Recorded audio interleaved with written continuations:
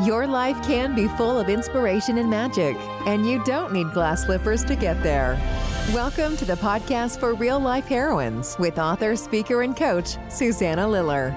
Join us as we work with key elements of personal development to assist you in hearing the calls that life has for you. Be inspired, be empowered, and be encouraged. Let's start today's episode with your host, Susanna Liller.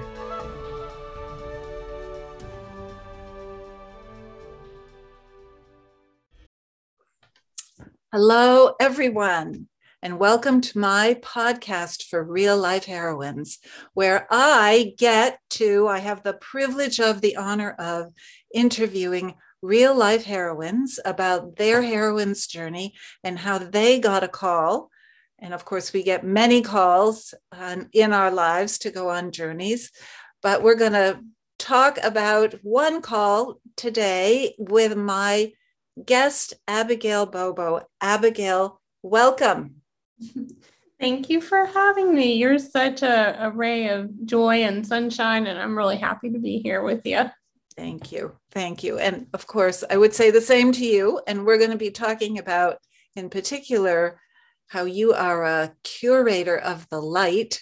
So, but even before we go there, and there will be more in the show notes about you, but I just want to say quickly up front that you are a commercial photographer. You're based in Nashville, Tennessee, but you travel everywhere, chasing the light, following the light, looking for the light.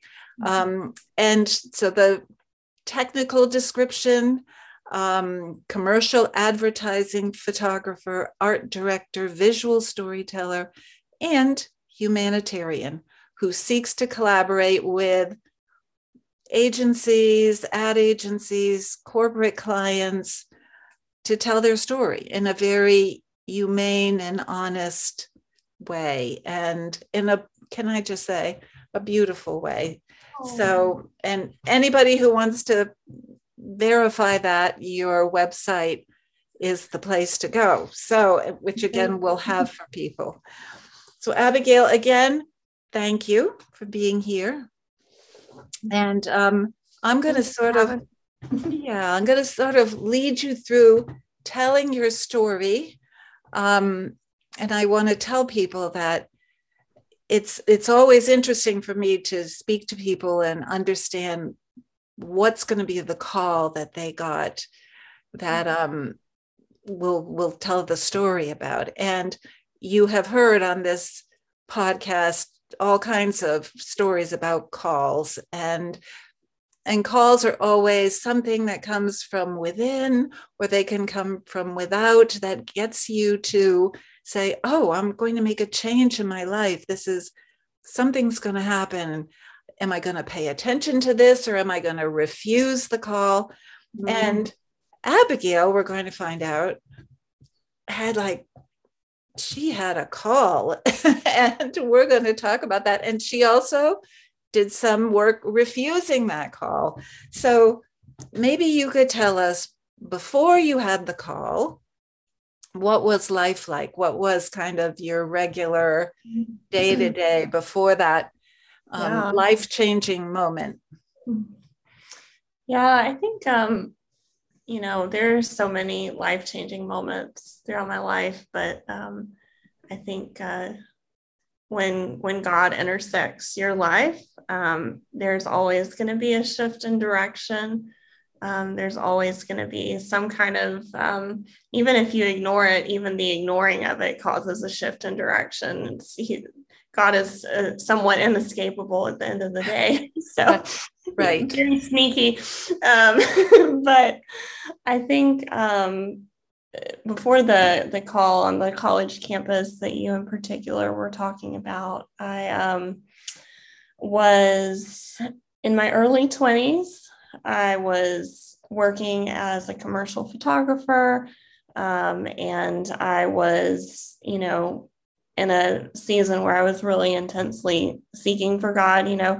God looks for us, and then we go back and we look for God, and it's this never-ending, beautiful relational loop of call and response. But I was just, I think, earnestly seeking God and was asking for direction and realizing that God was moving in my life and wanting to respond, but not sure what that was going to look like. Right, right. And you had been brought up in, I would say, a traditional church background, and as I remember it, and but still searching because it wasn't really.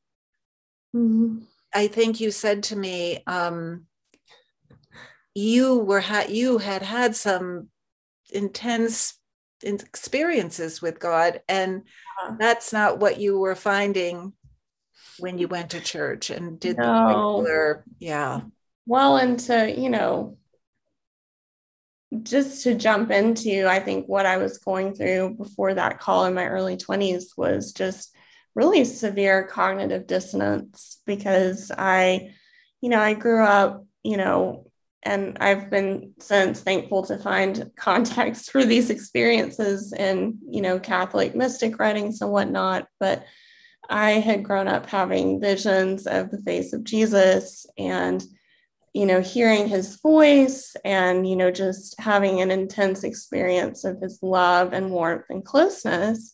And then, I would go to church with my family and I knew I was seeing Jesus and I knew they were talking about Jesus, but something was just not lining up about what I was experiencing and what was being said. And so, in order to survive in an environment like that, you have to have some level of mental assent to what's being taught, or, if you question it, it's better to push it back down sometimes.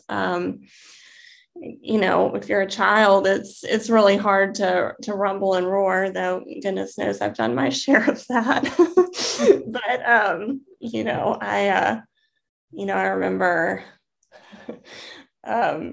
I remember one time my parents, we were having an intense theological discussion, and they told me that God just wanted he just wanted our sacrifice. And I quoted, I believe it's out of the book of Micah, I desire mercy and not sacrifice. And that conversation did not end well. Came to a halt, probably. And roughly how old were you then?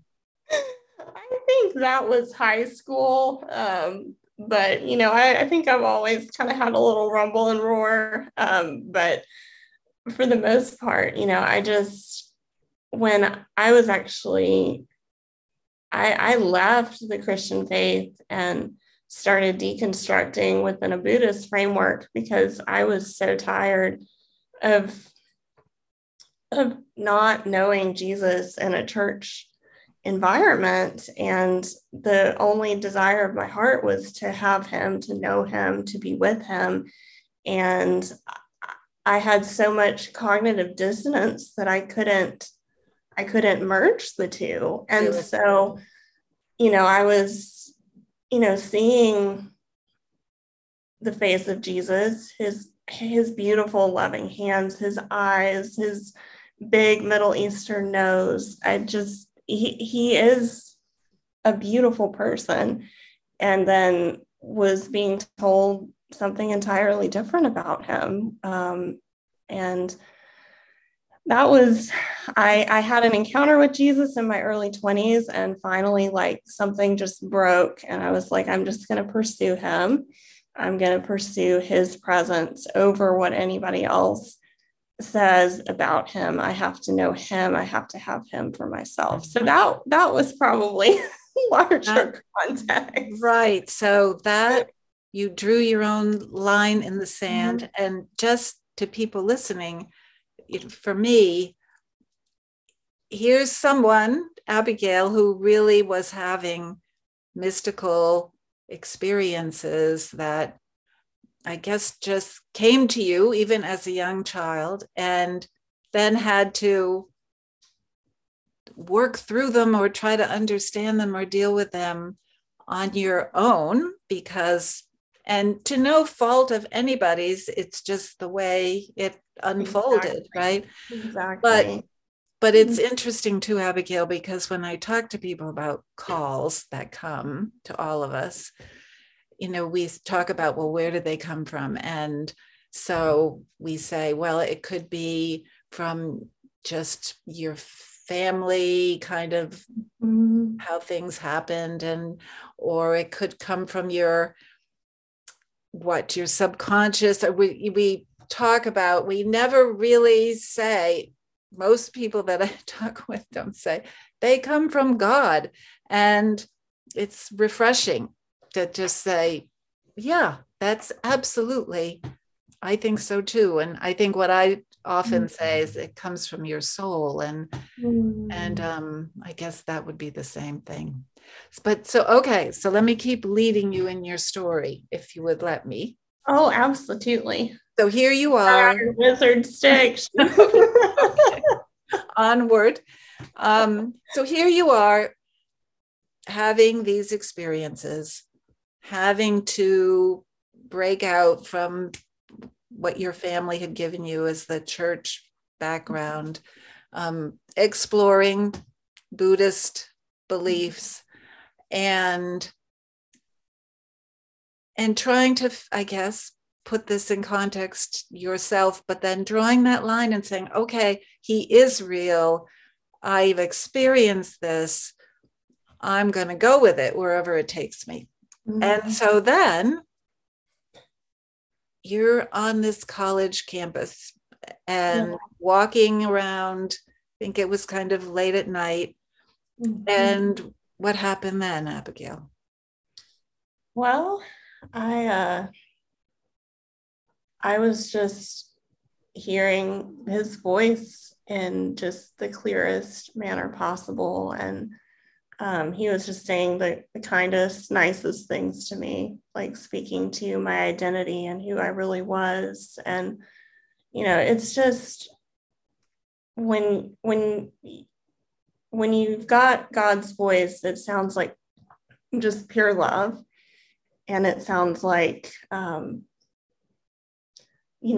grounded, rooting, building, identity forming sound. And,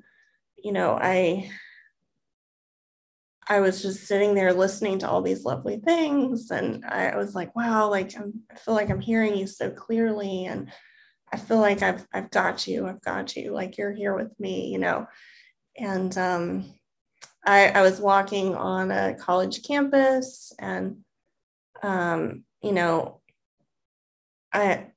in addition to the lovely things, I felt like God was speaking to me about laying certain things down, like putting things aside. And I was like, this is an interesting conversation we're having. And, then I go into, it was a Christian university close to where I live. And I went into their seminary building that has a little chapel in it, and it's open at all hours. And I just, went in and laid down on the floor. It was like 11 o'clock at night or something. And I heard the voice say, you're going to get your MDiv in this building. And I'm like, what is an MDiv? And so then I'm just like Googling, like I just like roll over and got my phone out, it's super spiritual. And like, here, like, well, let me just like grab my phone. She's Googling while God is talking to her. Okay. Right. It's pretty much our dynamic. But it says that it's a master of divinity. And I was like, and then that's when the argument started. I was like, why do I need to get this? What is it about this? Like, I'm so sorry. I'm a photographer. I'm a business person. And I felt like the voice said, a photographer and a business person with a theology degree, what a lovely, wonderful idea. And I was like, and then I said, well, I don't need a theology degree because I have your spirit inside of me. And that's when I heard God laugh. It was a chuckle. And then he just didn't say anything. And, I'm pretty sure that was the only part of the story that the the seminary professors really believed. They were like, yes, God is right. But then, there were a couple other things, I was like, but, I feel like you're calling me to go all over the world. Like, why do I need a theology degree? And I felt like you said, it's a gift to other people who maybe have, you take this sort of thing for granted. But some people just won't. And for those people, it will be a gift to them, whether you see it as a gift or not. I was like, I stand corrected. And then at that point, I'm like having like this realization from my Google search that this is a 3-year degree program and how bad I don't want to go do a really hard degree for 3 years. So then I think I can run, which is like never a good idea, but I stand up and start leaving the room, and like that voice just keeps following me. And I was like, oh my goodness. And so I get down to my car and I sit there and I say, well, I'm not going to pay for it. And I hear, don't worry about it. It's on me. And I would say it was probably, we're talking a hefty amount to pay for it. Hefty-ish, yes. Okay. So don't worry, it's on me. All right. So I'm just, while I've got him, I'm just like, so where am I supposed to do this? Because, there's 2 universities in town that offer this degree. And he was like, for me, he was like, I want you to go to the seminary that I had been laying on the floor there. It was like, get your MDiv in this building. And so I just went to the dean. His name is Dr. Frank Gurton, and he always lets me make the let me be frank with you joke. But so he's got to be all right. So I just sent him an email and I'm like, I'm thinking about coming to your program. Can we sit down and talk? And so, just the sweetest, most pastoral man. We're sitting in his office and I was like, I don't really want to do this degree program and I don't have anything to lose here. So Abigail, did you tell him that God had made the suggestion, and how did he react to that? I told him the whole story, voice from heaven and all. And I was like, do you have any money? Like, and he just like looked at me with his frank wisdom and he said, he says, I see. Yes, you're putting out a fleece before the Lord. Yes, you're testing the Lord. And I'm like, I'm not testing the Lord. I'm just testing this word because I don't want to go to seminary. And he said, well, let's just hold it with an open hand, which used to be my least favorite phrase and is starting to become my more favorite phrase. But he was like, let's just hold it with an open hand.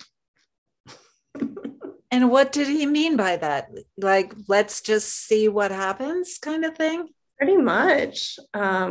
So he was like, let's, you have this word, like, let's let it sit in your hand and see if it lands or if it flies away. Don't clench on tightly to it and don't drop it either. You just let it rest in your hand and like wait on the Lord, like wait on God to move this on your behalf or not. Like, don't try to force anything. Don't try to run away either, because that usually doesn't work. Just sit with it. Okay. So then what happened? Well, we sat with it for 2 months and they gave me a full ride scholarship. Wow. And, and I told Frank, I was like, I'm not going unless I get a pretty clear sign. And that was pretty much the writing on the wall. I think I paid I think it was somewhere between $2,000 and $4,000 for the first year, just as like a good faith. And then I paid for my books and housing and whatnot throughout. So I worked full time, but yeah, the tuition was completely and totally free. Wow. And at the same time, you were being a photographer. Yes. Yeah. Yes. And yeah. What was that like then for you? How did that come together, the work and what you were studying? Well, I had to make some changes. I had been shooting weddings, and weddings are on weekends. It was a hybrid design course for working adults because most people that were in the program are pastors full time. So, I was just thinking of how to make this work because I'm required to go full time for the scholarship. Like they want that investment shown from me. Like they're showing this great favor and grace to me, and they want me to show it to them too. And so it's just, I feel like God was there every step of the way. And, one day I saw one of those visions of Jesus again. And I was sitting on the sofa in my office, and he came in and sat next to me, and he said, "Would you give up this branch of your business for me?" And it was a big part of my income at the time. And I did. And then another part of my business grew to where it was sustaining me with much less effort and work. And I'm like, give it up for you. No question, huh? Yeah, but it was a trust thing because I had to say no to something that in my mind was paying the bills. Right. And so, that thing was not paying my bills. Like his grace and faithfulness were paying my bills because I've given my life to him, and that's what he does for people. Right. That's who he is. Right. That's the message of everybody's searching for abundance. It's not in those places that we think. It's more in letting go and trusting however you see God. I'm wondering if any of your fellow students, did ever anybody question you and doubt you and say, "Oh, sure, Abigail, right? Yeah, you heard God," and, or did they believe? Well, I didn't really tell that story a whole bunch in seminary because it's there's the story of Joseph in the Bible that has this cool dream about this crazy favor on his life. And then he tells his brothers and they throw him in a pit and sell him into slavery. Okay. You didn't want that to happen. I was like, I'd like to skip the pit and the mob. Thank you. But no, but as you were talking, I expected that, I'm very in Christianity. I probably fall more into a mystic bucket, but I also believe in the power and presence of God to work miracles and to heal bodies. I've experienced some of that healing myself. I experientially believe it to be real. And, also, so I thought, I'm going into the seminary, they're going to reject me based off of this. I had this list of things that I thought I was going to be rejected off of. I'm female. It's a very traditional school. And I thought I was going to be rejected. I walked in believing I'm going to be misunderstood and rejected. And I asked God, what do I do about this? And he said, you have two options. You can hide who you are, or you can just have fun with this.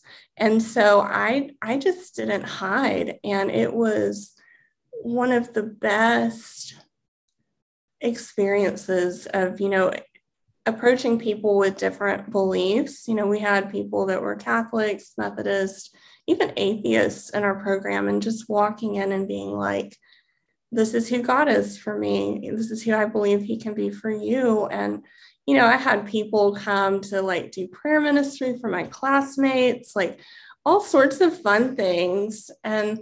But there's there was one incident where, and I had the most, I just, I felt like I was being pastored and papaed and loved on by these men that I thought were sure to reject me. And that father wounding in me just started to heal. So I say all this with that as a preface, but I remember, ironically, it was a minor prophets class. It was in the spring of 2020, right as I was finishing up. And I was sitting there, and I'm pretty snarky, especially when I don't agree with things. And so I'll kind of it's not one of my better qualities, but it is funny. So I kind of made a little side swipe at some theology. And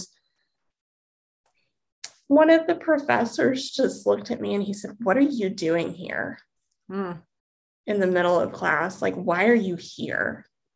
And I'm at the tail end of a 3-year, I gave everything to this. Right. I'm not even sure why I'm here.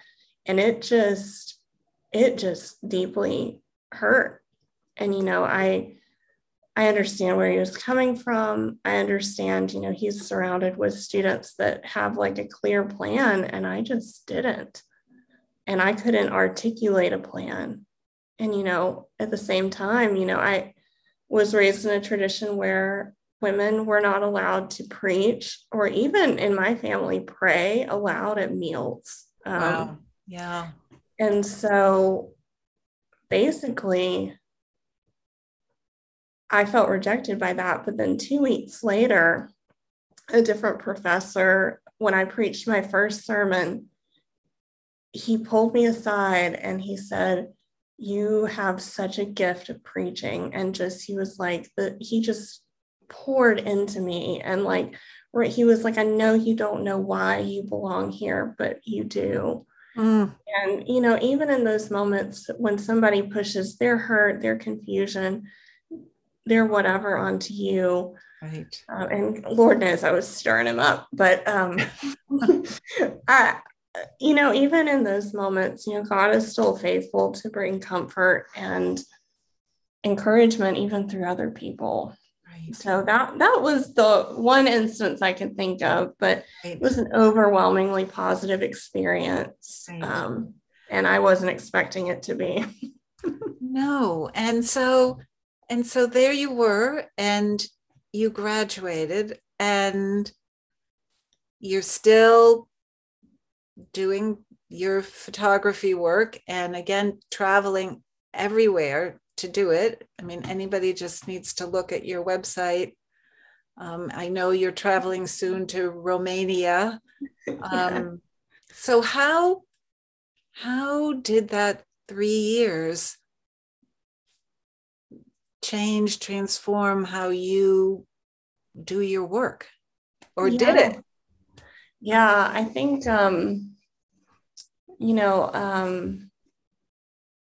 there was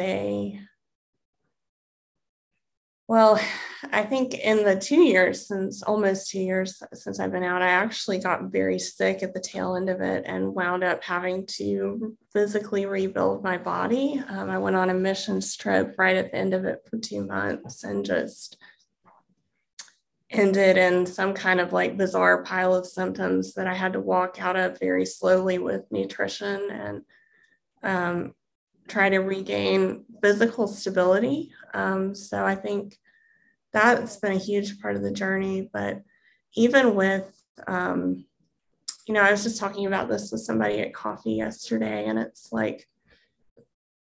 I think that how it changed how I do my work is that it reminded me that I am called no matter what my season looks like. And love and compassion and pastoral care and, hearing from God it's supposed to be normal, everyday parts of life. And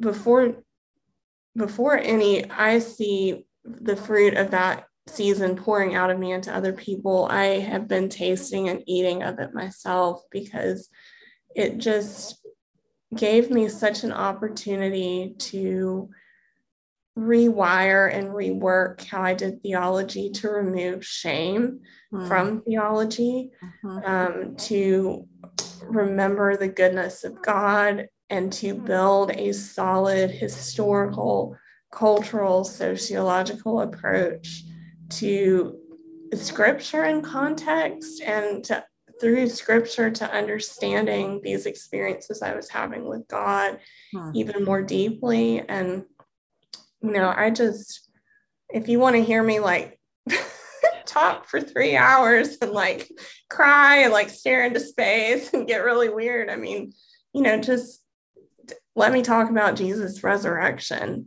because that was the thing I meditated on in seminary. And that was the thing I got such an appreciation for. And just believing in that physical resurrection of Christ and what that means for our bodies now and forever, for, if you call on him, that beautiful resurrection power is there. And that for me to have the tremendous, at the time, it seemed like a burden for me to follow this call, because it seemed like a rabbit trail and a wild goose chase. It was actually an incredible gift to me.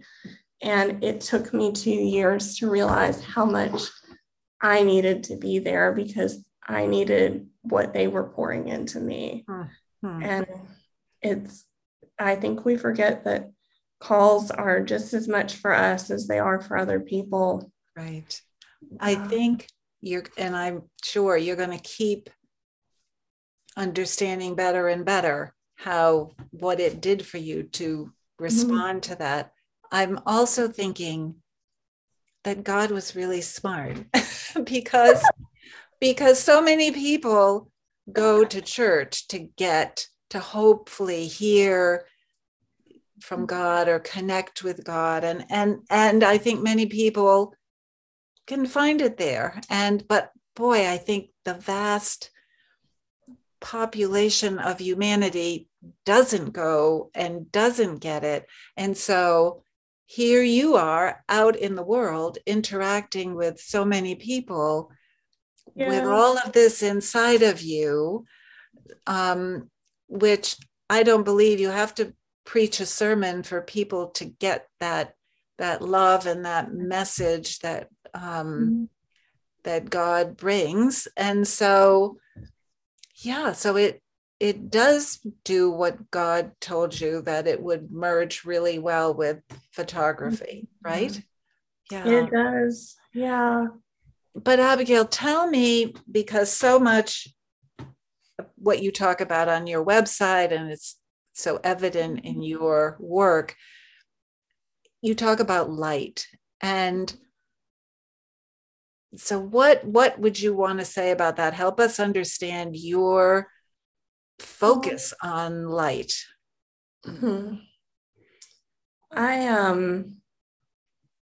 I see things, right? And, that's a cheesy thing for a photographer to say, but it's the truest thing for me that,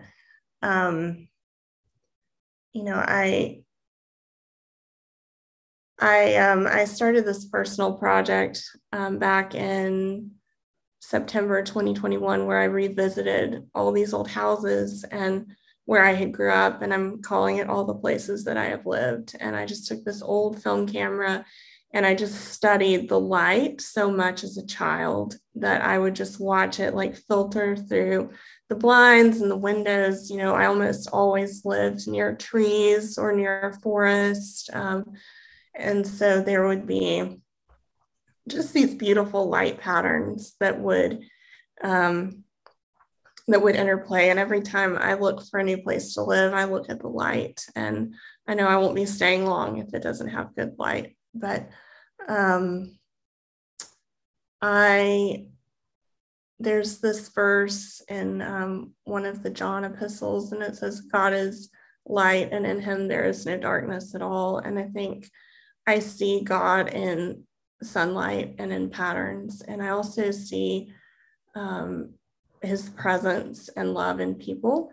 And so for me, I have these really clear somatic memories from all the places that I've lived of the way the light moves and touches and creates memories. But I also, I see light in people, and I like to look for it because it's there. And sometimes it's only there in really dark places. And sometimes you have to dig for it a little bit and pull back the curtains, but it's still in people. So I like to look for it. I see it in people's eyes. I see it in their smiles. I see it even in quiet moments of contemplation. And like you said, we have light in our souls. And when you can draw out more of the soul of a person with their permission and with their trust and cooperation and consent, it creates these really beautiful images that reflect those light beams everywhere. And, I've worked in advertising, not because I just so love capitalism, but because I think that advertising is a powerful medium to enact change. It's designed to be seen by thousands and thousands of people. And when I think companies, when they get behind things that have light in them, it reflects that light onto them as well. And it's of a benefit to them, but it's also of a benefit to society to tell stories that are really beautiful about people that deserve to be seen and deserve to have those little bits of light in their soul come to the surface. So that's my little soliloquy on light. Yeah, no, I do a lot of reading about mystical experiences and people who have written about it. And mystics will say that when they're having an intense encounter with God, that they look and it's like light is coming off of everything. There is light coming from every plant, from people. If we could see with the eyes of God, we would be able to see that. And so, I certainly think you've got, that's part, I think, of your love for the light. I do think it is God too. So I'm going to ask you one more question. Okay. And, so it has to do with the question I ask everybody is what would you like to leave people with if they only remember one thing? But I'm putting a little bit of a tweak to it because, so I'm wondering, I'm talking to somebody who has had the benefit of conversing with God. And I'm wondering, what would God want us to know now? What would God want us to know from you? That's a lovely question.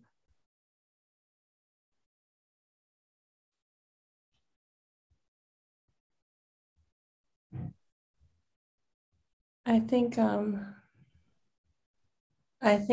when I think about that question, I feel an intense feeling of love and burning desire for people. And then I just hear the phrase, come close. I think there's just an invitation to come close. And the Bible says if you draw close to him, he will draw close to you. So to me, that tracks. But just feel this burning sense of love and desire, and I think a feeling of people being so incredibly loved and seen and welcome, that they belong and that they are precious and cherished right where they are, and that they are welcome in his kingdom, which has often seemed so off limits because of the things that we've heard, but that they are so welcome and wanted. And yeah. And I think what I would say would be that it's asking him to speak and asking him to be with you is the single best and most dangerous thing you could ask, because he will answer in some way. Right. And it's test him out. He will. So and it's worth it. Right. It's worth it. If you accept that message to come close and you work on it, and I would say probably through prayer, meditation, however you would go within and try to connect with God, you're saying, okay, hold on to your hat. Because we'll all be going to seminary or something. Oh, goodness. Probably not, but something we will. So yeah, we'll get it. There will be somebody answering and sending a message back to our request. Yeah. Yes. He's beautiful and better than you ever hoped for, more beautiful than you can imagine, more worth it, the least religious, the most loving. There's not an ounce of pride in him. There's so much mercy and grace. Humility runs all through him. He's worth it. And as you and I were talking just before we got on, and about my research and study of the sacred feminine, yes, and you, I think, would agree with me that we don't have to see God as a he, that God is both a he and a she, and has the feminine as well as the masculine. So for people listening and having a hard time with just thinking, we're not intending that, it's just how Abigail has experienced and seen Jesus as a masculine. Yeah. There's a lot of attributes of God that are mother-like, and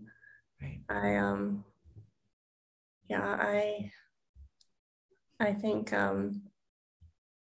one of the most powerful encounters I had with Jesus was reading in the book of John, when the women go to the tomb and they're the first to see him resurrected. And I so deeply resonate with that story. And, I think one of the things that God has done in my life has been to teach me that what people say about women is not ultimately what he says about women. And that my value doesn't come from what people say about women. It comes from what God says about women. Right. I'm seminary old fashioned enough to use a he as a genderless pronoun. So. And I know that about you, and I just wanted to say it out loud. So, I got into a lot of trouble writing papers that way, so that was a good call out. Right. Oh my gosh, I'm sure. So, Abigail, I'm thinking too that you haven't really shared this story a lot with the public, and so I'm honored that you would share it with me. And I feel like it's interesting. I was going to say I feel like I've just been to church, but it's what a thing to be able to have a conversation with somebody who has had such a deep, real experience with divinity, with God. And I don't know, I'm in a great place because of it. So thank you. And I know that people listening will also feel what I'm feeling, which is a joy and an elation that there's really something there. And to your point, Yes. reach out, come close. And we need this now so much. So I have to let you go. What an honor to be with you, and just to hear, to watch your calling as, a mother, not at any age we can be mothers, but just to be someone that leads and nurtures and digs into and guides and shows a way forward. And I just believe that this is going to be one of the richest decades of your life. Thank you. I just believe for fruition to come forth from everything you've planted and done, and it's just springing forth of every old thing that was buried, for it to come into full bloom and to be evident to everyone around you. So thank you so much for for your time, and just for welcoming me to tell what is pretty much a wild story. It's a wild and beautiful one, a beautiful one. Yeah. So have a wonderful journey on your next trip. And I'm just counting that I'm going to get to see you and talk to you again. So 100%. Thank you. And thank you to everyone listening. And I encourage you to keep joining me and listening to these podcasts. And I'll look forward to seeing you again too.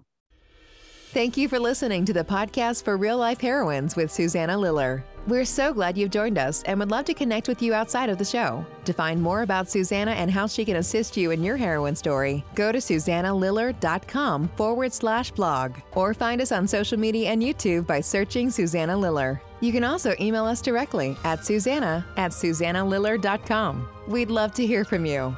To be encouraged and inspired outside of the show and blog, check out You Are a Heroine, a retelling of the hero's journey written by your host and coach, Susanna, available on Amazon. Until the next time, be well, heroine.